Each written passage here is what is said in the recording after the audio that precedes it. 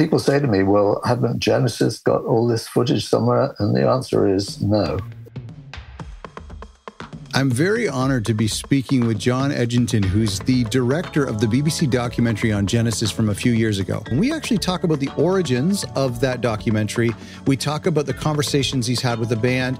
And we also talk about the new YouTube channel that he started, a very successful YouTube channel that has amassed over 4.5 million views. It's incredible in such a short amount of time. A lot of our fans and friends in the Genesis and Phil Collins community have loved to see this raw footage from the documentary. There's so much I think you're going to enjoy from today's interview. And to celebrate this chat with John, I'm giving away one copy of his documentary, Some of the Parts, the BBC documentary on Blu-ray, to one lucky winner. To be entered, all you have to do is subscribe to my channel here and subscribe to John's channel as well. And then go to everythingphilcollins.com and enter your email for a chance to win a Blu-ray copy, and we'll notify someone in a couple of weeks. Hope you enjoy the interview.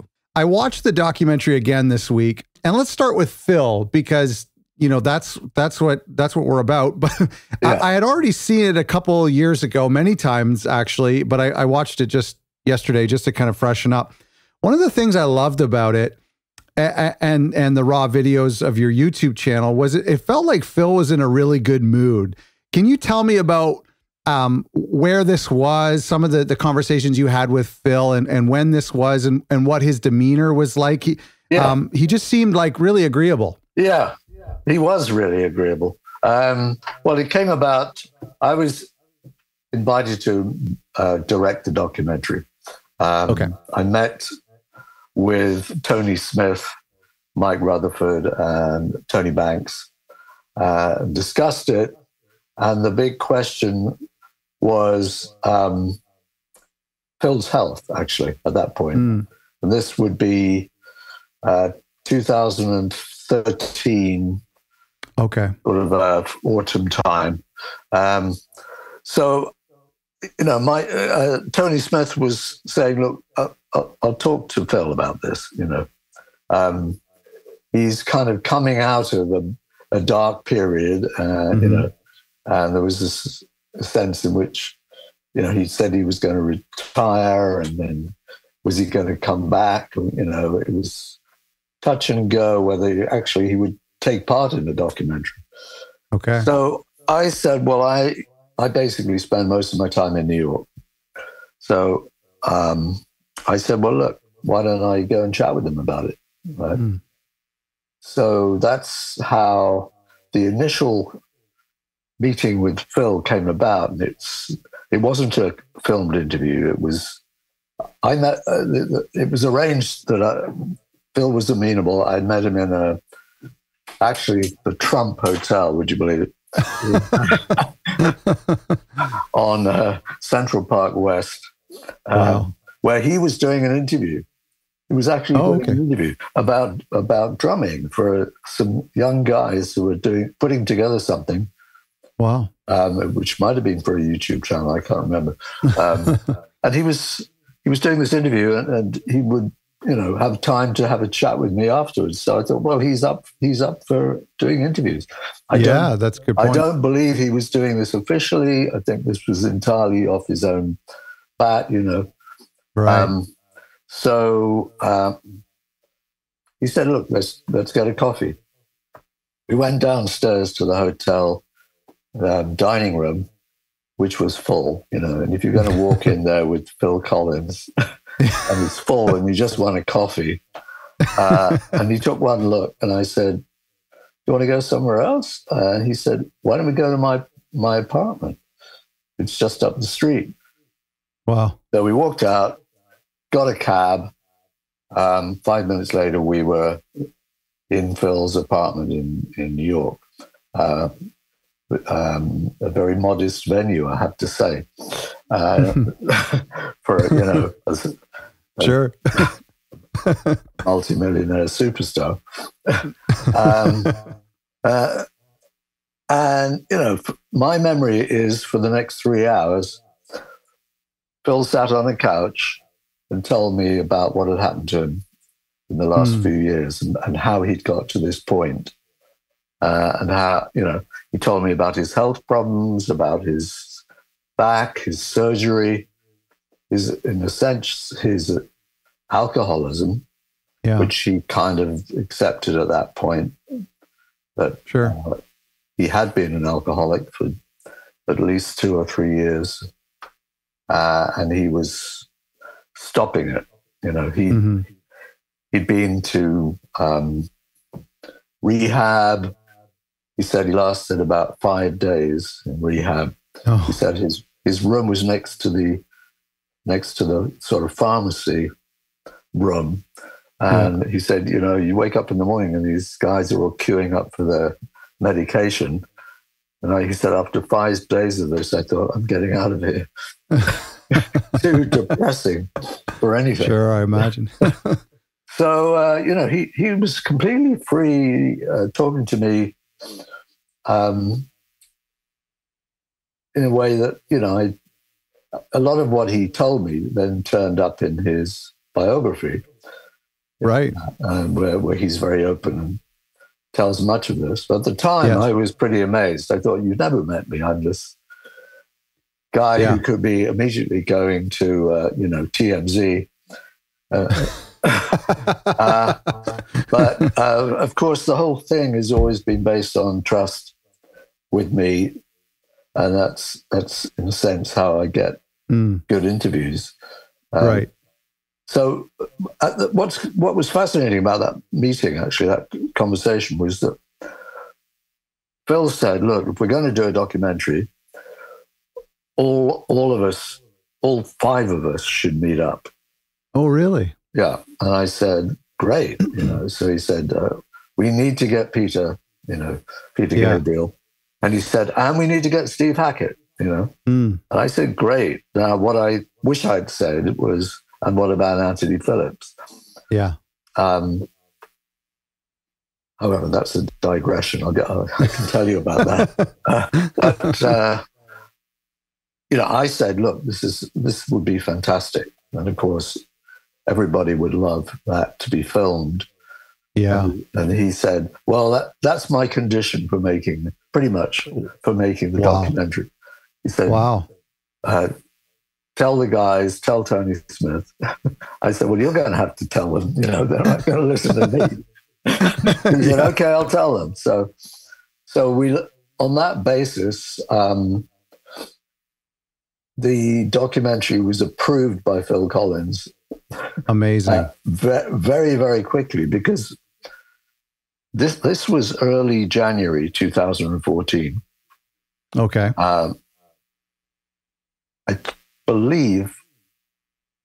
I'm pretty sure that the first interview took place by the end of January. Wow. Because I was there and I said to Phil, well, if everyone agrees, you know, when do you want to do this? He said, let's do it soon. You know, he said, a couple of weeks. And I said, sure, you know. And I thought he's really got this great sort of open, honest kind of sense about him right now. He seems ready to talk. You know, he must have been writing the book at that time then. He never mentioned a book to me. I'm not sure that he was, actually. Yeah, I don't know actually when it came out. I want to say maybe 2016. Yeah, I can't recall, but I just wonder if that was, if one or the other was a lead into opening up a little bit at that stage of his life. I don't think he was opening. I don't think he was writing the book. I think once the whole documentary come out, and then he got the reactions to it, because he emailed me a few weeks after it was shown, and said, you know, thanks so much. This is I'm getting so much, so many good comments from friends, you know, from family. Said it's really been a boost. So I think that was, you know, maybe that propelled the book. Sure. That's interesting. This a good segue, because sometimes rock stars have this mysterious persona, which is often put on, more often not, a put on persona, and intentionally elusive or aloof. Yeah. And to my eyes, Phil has never done that. And in your interviews, he seems so down to earth, for lack of a better term. Yeah. self-deprecating. I mean, that's one of the things I've always loved about Phil, and you see that the most in the documentary, and in your videos. Yes. I think he is he's the real Phil. You know, he's not the real deal. He's not pretending. Yeah. You know, he's not the sort of public relations Phil. He's the guy who, if you sit and chat with him, he talks. To me, certainly, he was chatting away just the same when we weren't rolling the camera. I think that's him. Yeah. He's very straightforward, but he's one of the great things about him. He's got a fantastic sense of humor, which you know, I managed. It came out a lot in the documentary. Yeah.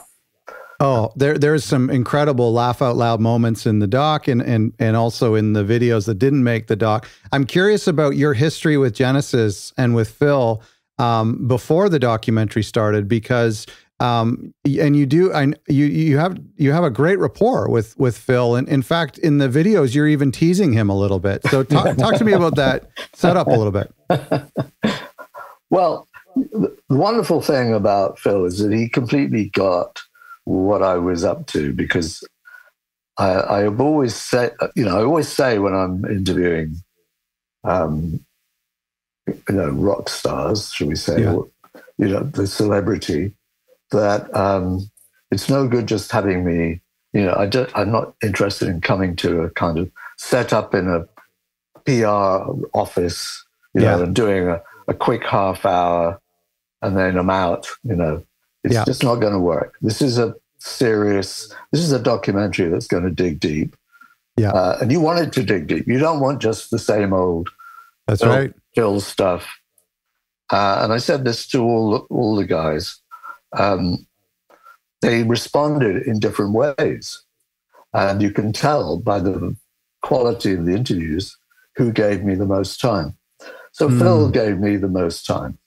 Wow. But we got to the end of the 2.5 to 3 hour first session, and we'd got to 1980, 1981, you know. Yeah. And he said, you know, I just realized, he said, I haven't eaten. And you know, I said, well, look, you shouldn't be put through any more of this today, you know. Yeah. Let's do another session. We'd planned that he would come to London. Let's do another session when you're in London, right? And he says, yeah. He said, then we'll probably get to 1990 and then we'll do another session. And I said, great, let's keep going. You know, this is fantastic. Because that way, the more you meet someone and the more you film them, the more at ease they become, you know, and these other layers come through. Yeah. Second session happened to be in the Dorchester Hotel in London. Okay. And Phil was in an entirely different mood, and you can tell that. And that's some of those. Well, there's some clips from that in the documentary, but some of those longer set pieces are from that session. Interesting. And where he's much more thoughtful, and he's kind of more bittersweet about things.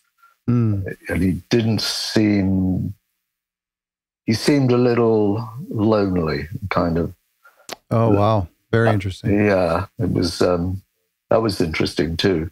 Mm-hmm. But I still managed to tease him, you know. I managed to tease him about the short sticks that he played. The short sticks, that's what I was thinking of. About his son. That's funny. Right from the opening sequence of the documentary, you immediately highlight the juxtaposition of the Peter years and the Phil years. Right. And that's a dichotomy that a lot of fans have to decide if they're willing to accept. And, you know, this artsy 70s prog rock, then, you know, with the stadium filling pop band a decade later. There's this hilarious quote in the film. Someone says, they're a progressive rock band that progressed. Fans want progressive rock bands to stop 2 albums into their progressing and progress no more. How did you initially plan to tackle that polarizing evolution? I'm not sure that I did initially plan to tackle it in that sense. What happened was once you get into the editing, what a shape kind of emerged, and clearly the obvious shape is the changing sound and just changing personalities of Genesis. And it was hard to do it any other way than do it chronologically, right? To tell the story in any other way. I mean, it's a bit of a cliche telling the story from the beginning to the end, right. you know. But it's such a complex story. I couldn't see any other way that would really work. I have to say that the film went through some very difficult periods late in the day after the first rough cut was produced. Okay. You know, I know a lot of people who love Genesis and are fans of Genesis, especially fans of the early, you know, more progressive. Yeah. Hate the documentary. Right. And Steve Hackett came out and said some very critical things about how he was used in the documentary. I see. Now, I think it's 8 or 9 years later, I'm quite happy to tell you the truth of the whole story is that the rough cut did not have any of the journalists, the comedians commenting, the writers commenting. It was purely told in the words of Genesis. Wow. It was an attempt to kind of tell it in their, you know, using the interviews, using the footage, obviously the archive, and telling it in their own words. Now, the problem with this was that it was commissioned by the BBC. And the BBC have, at times, a very interventionist approach to their, you know, they pretty much paid for it, essentially. Wow.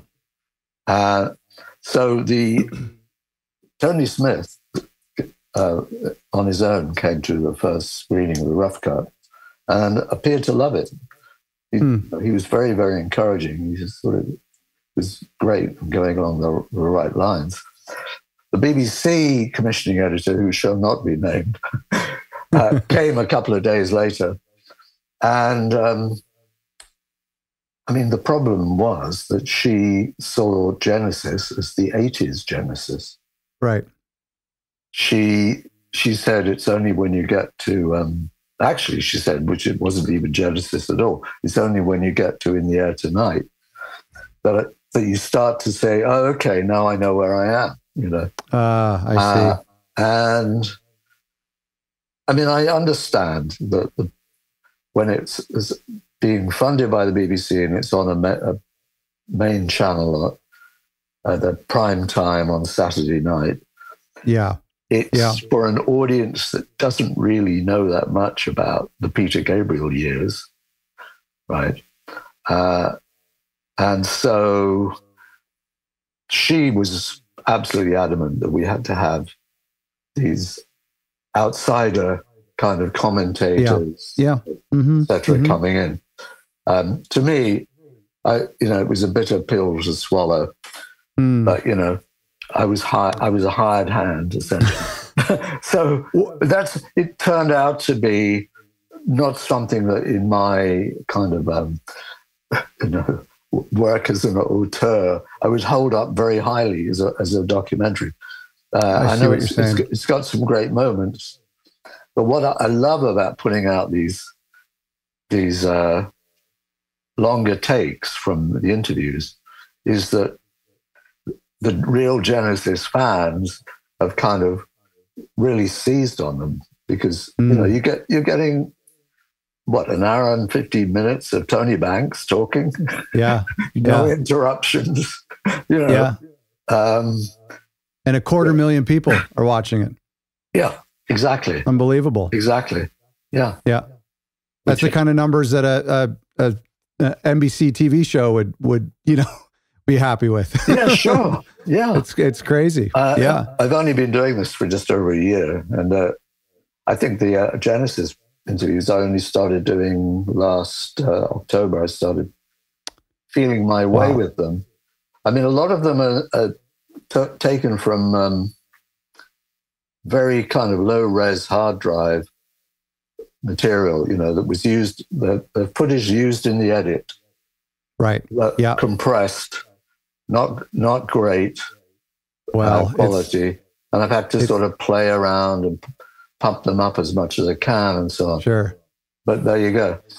Let me just go back to what you were just talking about. And I think that problem of those eras and how do you tell this condensed 90-minute story this is a problem of of Genesis forever. And it's a problem when they go on tour. People are never happy with their set lists. Right. It's a problem when they try to put together compilations and greatest hits. People are, so I think it's it's their cross to bear. It's really, I imagine it's really tough for them and in your position as well.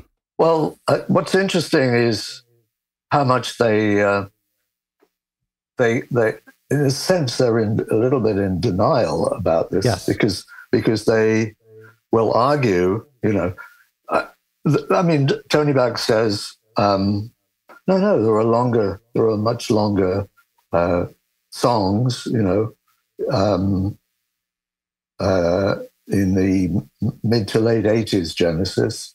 It's not all short songs. It's not all Phil love songs. And Phil will say, it's not all my love song,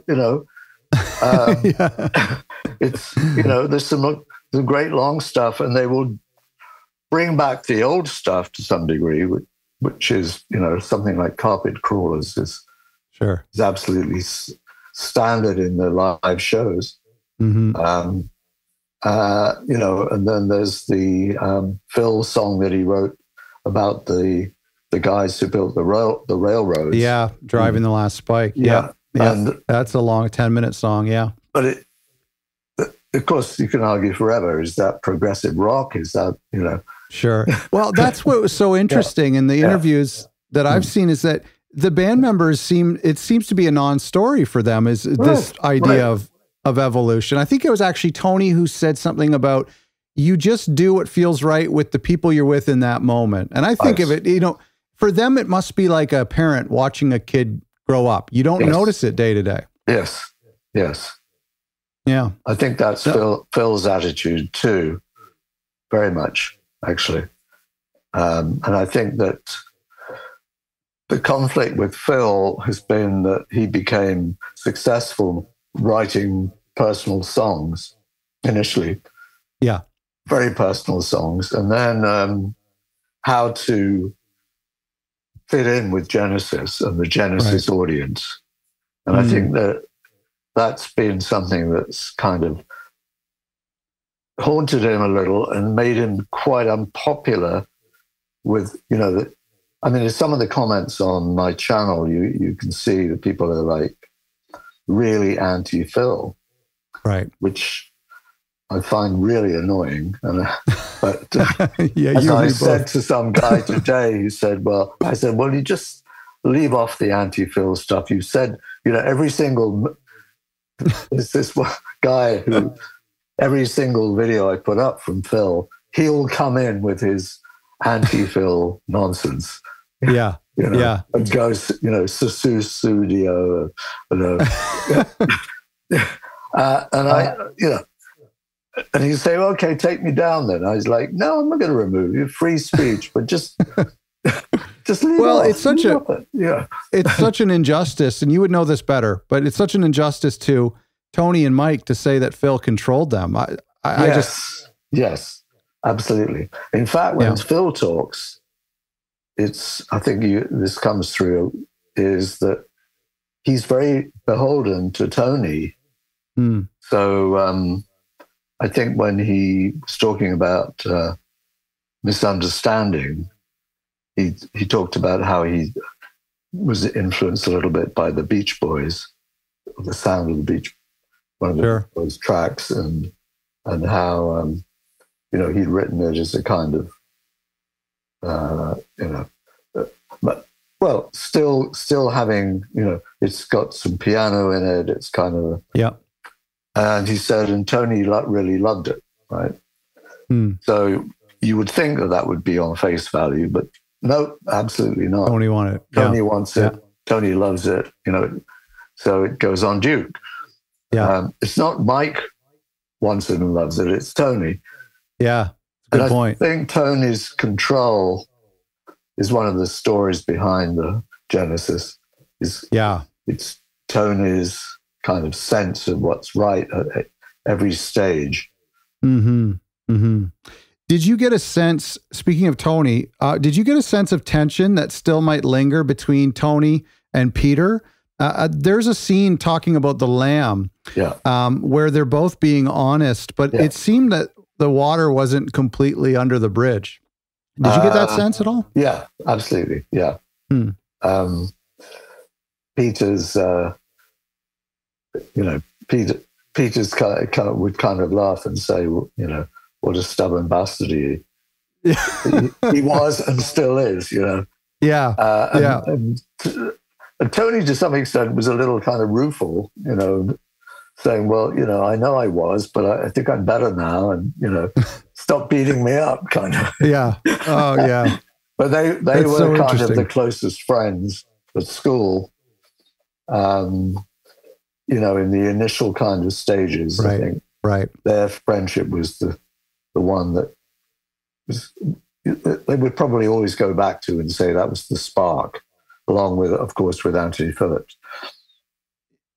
Yeah, there's as you're watching and as we're describing those conversations in the photographer's studio with all of them, there's moments where they all seem like they're 20 years old or 19 years old, just picking at each other. And that's what I love about the raw, the zoomed out footage is just incredible to watch all of their faces react to a joke.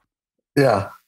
So interesting. I'm so pleased I managed to resurrect that to some degree. I mean, I would go to the file and look at it and think, this is unwatchable, you know, because it's such a raw state. It's all from one camera. The sound, my sound is terrible because there's no, we're not using, the mic sound from my mic isn't picked up on this one camera. That's the only footage I have of it. And people say to me, well, haven't Genesis got all this footage somewhere? And the answer is no. Nobody has it, you know. Oh, it's like, this is what happens. These things just get binned. When we talk about the YouTube channel, we'll go down that road because the raw footage is really, it's something else. And it breaks that fourth wall. And even your audio, I know people have complained about it, but I don't think they understand what we're being given. So to me, the lo-fi nature of it, it actually complements it. It makes it more exciting, wonderful. more honest. So I love that. What about this rough cut? Will that see the light of day? Sorry, which? The rough cut that you were talking about that you first showed management. I think it's impossible because it's got so much. It's impossible to make it without all the copyrighted material. Oh, I understand. All the archive footage. Yes, I understand. I mean, I came cropper with copyright last week, which you know, I know they're right, but I think it's very small-minded. What I did was there's a piece I put out with Phil listening to the Lamb and responding to it. Yep. You might, if you'd watched it in the first few days, you'll have seen it with him listening and heard the music, right? Oh, okay. I was wondering why you uploaded a recut. Okay. So I got a copyright strike. Yep. About the music. This is Phil listening to the Lamb. Yeah. So I appealed on the grounds of fair use because in this case, he's talking over it for some of the time and he's responding to it. And it's like he's commenting, etc. Now, I don't know if it's an algorithm that then kicks in. And goes, sure. Yeah. Get the fuck off this. But they issued a second kind of warning and took it down. Oh, wow. Yeah. So I now have That's a copyright strike against me. I have to be a very good boy for the next 3 months. So otherwise, that's right. they could have the power, of course, to remove the entire channel. Yeah, and they don't really, as special as it is, they're not necessarily Genesis fans. So you're exactly. one of a billion channels. Right. Yeah. So, so the rough cut, it's just not going to happen. Yeah, that makes a lot of sense. Apparently there's, I want to ask you about something that doesn't get talked about a lot. And apparently there's some discord that took place between Chester and Phil at some point in the last 10 years. And I can't speak to that at all, but the moments where Chester, in the raw footage especially, is speaking about Phil and vice versa, they're really sweet moments, really heartwarming. Yeah. Maybe I'm just projecting, but I love seeing their admiration for each other's talent. Yeah, I love that too. I'm afraid I was far too kind of, I did not want to raise it with Chester. Yeah. Because I thought that might change how he was in the interview. Mm. So I came in and said, he's an incredibly friendly guy. He's very sweet. He gave us a great interview. And I just left it alone. I knew what had happened because I didn't ask Phil about it either, actually. I didn't want to influence him talking about Chester. Yeah. And people saying, well, why didn't you get to the bottom of it? Well, it's in Rolling Stone. You can read it, And Chester has talked about it recently. Mm-hmm. Everyone knows what happened because it's out there. It's not. Yeah. It's the story has been told. There's speaking of something else sensitive. One of the things, and maybe this. You can speak to this from your rough cut, was how the documentary omitted the Ray Wilson era and the Calling All Stations era. And so, a lot of fans I'm seeing, and not just with the documentary, but a lot of fans kind of criticize the band of being a little bit revisionist and the enterprise of Genesis kind of trying to make that era disappear. What were your thoughts on that? Well, I think there's some power and control element in this. I mean, when you're making a documentary about where there's a music legends, they all have their own version of how they would like it to be, and to settle on a kind of happy medium. I guess Tony Smith had a big role to play too, as the manager. But it seemed to be a generally conveyed view that if you're going to try and make this show in 90 minutes, let's stick to the kind of story that it's almost like Phil never really left. Although we do mention that he left, but back again in 2007. Not too much longer, and the Ray Wilson story just gets completely left out. I mean, some people think it's whitewash, but there is a case there. I mean, an hour and a half, you can't tell the story of everything. It's not a Wikipedia article about Genesis. Yeah, that's true. I mean, and the other big bone of contention is why Steve Hackett's solo work not included. And of course, people read into it also the way Steve is treated in the group filming. Yeah, right? That's just unfortunate because there's one, we see one camera's shots. Steve's on the end. There are actually 3 cameras. One of them is covering Steve and Phil and Peter the whole time. And that, if you look at the documentary, is actually cut in with Steve responding. That third camera is there. But unfortunately, on this central camera, which does move slightly that way, Steve tends to get pushed off. So the conspiracy theorists are all about, aha, there you see, look at the way they're filming Steve. And Steve has a lot of defenders. Yeah. Yeah. His solo work is, the honest truth of it is that Mike wanted more of his stuff in. Well, I was going to say the band branches out so far, and Small Creeps wasn't mentioned, and a lot, and Mike and the Mechanics were, in some cases, almost as successful as Phil was, and same with some of Peter's stuff, and there's just so much, so much. Once you go down that route, if I'd had my way, we wouldn't have had any of the solo stuff at all. We'd have stuck straight, just kept in there with Genesis, the story, and left out all that. I would imagine the difficulty would have been, and this is what we're talking about, trying to touch on every facet, and the solo albums and the singles, and it's not a linear story, even though you're now trying to force yourself into that. Right. So this is where the YouTube channel comes in, and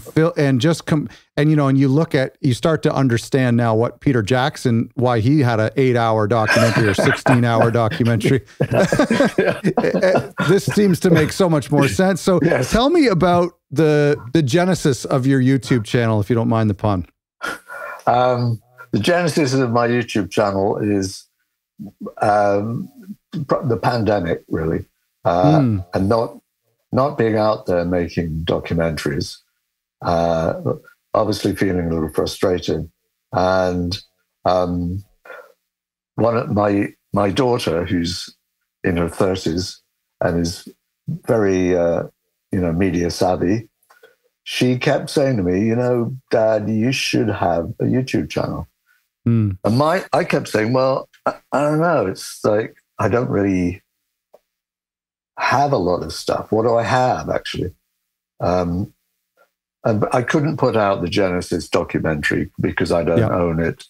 Yeah, I can't put out the Joe Cocker film because it's still doing the rounds. It was on Netflix. I don't have the distribution rights to it. Sure. I don't. The Pink Floyd films, one of them I own, but I gave it to a distributor, and so they're distributing. I can't put that stuff out. Mm-hmm. I have some old documentaries I can put out, but that's not going to grow an audience. And it was the initial thing was, okay, let's see, let's try it, let's see how we can go with this. So it was very tentative. I didn't see the potential until I put up one thing that had been a DVD extra, and it was a Pink Floyd documentary, the Pink Floyd and Syd Barrett story. And on the DVD, I put some lengthy selections from the interviews with David Gilmour and Roger Waters, Nick Mason. And I put up the Gilmour, which was 35 minutes long, on the DVD. And suddenly I start to see the views, right? So I put up the Roger Waters one. And very quickly I got my 1,000 subscribers that you need to be a YouTube partner, in quotes. Yeah, to monetize, yeah. Yeah. And, we were off. And then I started to think, well, hang on. Those interviews are only a selection of what I have on tape. Go and digitize the tapes, because these are all interviews shot 20 years ago. And so it grew from that. So by the time we got to September, October 2021, I had got a roaring kind of success going with Pink Floyd. The full David Gilmour interview is just like several thousand views every single day for the last year. Unbelievable. And it's an hour and I think it's an hour and a half, something like that. So then I sort of thought, well, what about Genesis? And that seemed a little more problematic because, as I was saying, they're very compressed, low-level, low-res videos, and also they've got a time code running through them. Sure. which is no way you can get rid of unless you resize the picture. Yeah. And it meant lopping off the top of heads and doing all kinds.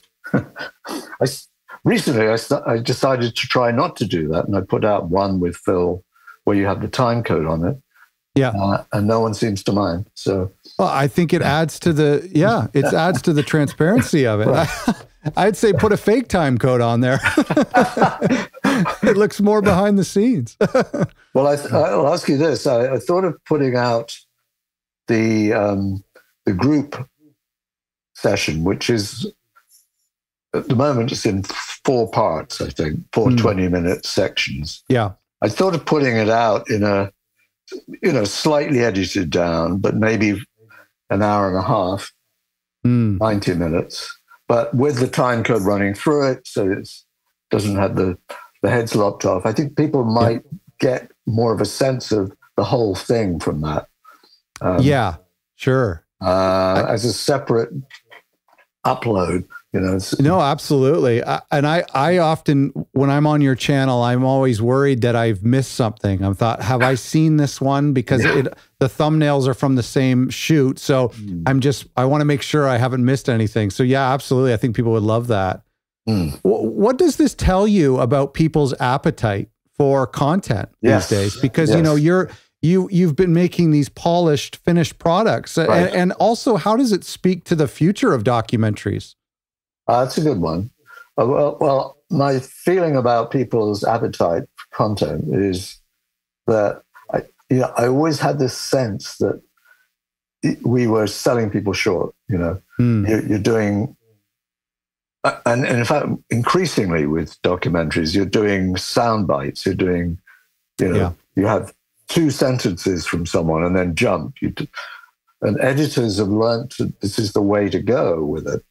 Now, in the earlier days of like the Penny Baker film about Bob Dylan, Don't Look Back, where Dylan's in 1966, he would allow long takes to run, great scenes would develop.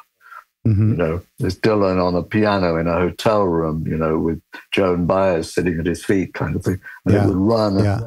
And then Gimme Shelter, which is about the Stones performing in Altamont, So, now, I think what's happened is that the kind of rush forward, say NTV perhaps has encouraged us to, that when it comes to music, people are told maybe or shown that they want something fast moving, something that's kind of like and got the music in it, and you can. But I would say, well, you're not going to dance to a documentary, so why don't you just sit down and watch the damn thing? Yeah, and it's got so many layers to it, right? The music is one layer. Obviously, if you're doing a story it's got a whole set of other layers. I always feel the emotional side gets left out. There's classic album series, which is a series where you take an album and you tell the story of it. Sure. There's often been too kind of like dry and nerdy, where musos, as I call, can sit for hours and talk about how that was achieved. That little musical note. Yeah. But I mean, so I did this film, The Story of Wish You Were Here, the Pink Floyd album, and you could get totally into that from the point of view of somebody who's like obsessed with Pink Floyd sound. But this is a story about these guys struggling at a crucial stage of their career. They could have been breaking up at this point. They didn't really like each other anymore. There was a power struggle going on. I want to get all that in. Yeah. And that's in the same with the Genesis story, is that, from the first moment I talked to Phil, the very first time, he would make these very wry jokes about Tony, Right. he told the story of how he and Peter Gabriel, when Tony wasn't there, would rehearse with Peter on the drums and Phil on the piano, right, or Peter on the piano and Phil on the, they would play around. They would try and work up something together. And Tony would come in after and go, "Who's been touching the piano? Who's on it? Who was on this?" Sure. This is my territory. This is my piano. Yeah. I think it was an organ part or something in I Know What I Like that they recorded. Yeah. And he still had this feeling about Tony to this day. Wow. That's sort incredible. Of that kind of ribbing about that kind of thing when they got together. And there was you get this sense that there's a truth behind some of the humor, some of the jokes. When Tony says we wanted Phil to be successful, just not that successful. Yes, exactly. And there's a truth to it. Yes, there is. Yeah. Yeah. Which I appreciate, because I think I would feel the same way. If I was a contemporary, if I had a friend who became more successful than me, we're all going to feel the same way. I mean, in a sense, they were lucky that Phil came back from the point of view of the life of Genesis. Yeah. I don't think calling all stations was going to be their kind of epitaph, really. That's right. Yeah. Yeah. Yeah. Is there more Genesis content in your archives, or has everything been shared? There's always more. That's good. Well, let me ask you this. What's next for you and for the channel? Well, what I realize is I have so many things I can put out. There's a lot of material that's on old tapes that I need to get digitized. I'm doing this at my own pace in a way, and I'm doing it at my own pace because I enjoy doing it. Right. And it's a nice change for me at the moment. I've had a few people getting in touch and saying, would you like to make a film about this? Would you like, but I'm only going to say yes if it's absolutely clicks with something I really want to make a film about more than anything. And also if there's funding there to make it. Sure. The most difficult thing ever for me in doing self-funded projects is, looking at the bank balance afterwards. Yeah, right. That's right. Yeah. So are you enjoying playing the role of producer and distributor and broadcaster now? And yes. Have you thought about original content for the channel, like your stories and you as an individual? I've given it some thought. I mean, I think I'd love to do that. Good. You want to encourage me? Yes, please do. Please do. Yeah. Yeah. I mean, it's always fun to tell the stories behind some of these. Yeah, absolutely. Well, the appetite for a fan of a band is infinite. That's what I personally, I just can't get enough. And if your videos were 8 hours long of Phil sitting there talking, saying, I want to grab lunch, talking about his kids, joking with you, I would watch it all multiple times. It really does seem like, and especially for a band that is seemingly over and we're not going to get new things from them. Yes. The appetite is even more intensified. Yes. Yeah. I think I did 3 long interviews with Phil. The first in his apartment in New York, the second in the hotel room in London, and the third was in this small edit suite. Okay. Just a little room that he'd set up and was using in 2014. He was supposed to be writing songs. He said, at least that's what I tell my girlfriend. At that point, he wasn't back in Miami with his ex-wife. Right. And in fact, his girlfriend had encouraged him to get set up to get back into writing. And I think that there was he talked about how he'd been contacted by Adele to write a song for her, but I've heard that. Yeah, that sort of came to nothing. But in that third interview, I think all the best. There's some really great stuff, and it's all this stuff about his drumming and his voice. So I put out a video the other day about how did he manage to keep his voice going when at some certain point in the 80s, they were actually doing 2 shows a day, Genesis. Right. And so it's just a nice piece on his voice, the wisdom of how you keep your voice going. Although he says at the end, I really had no idea. just not lose my voice. Sort of.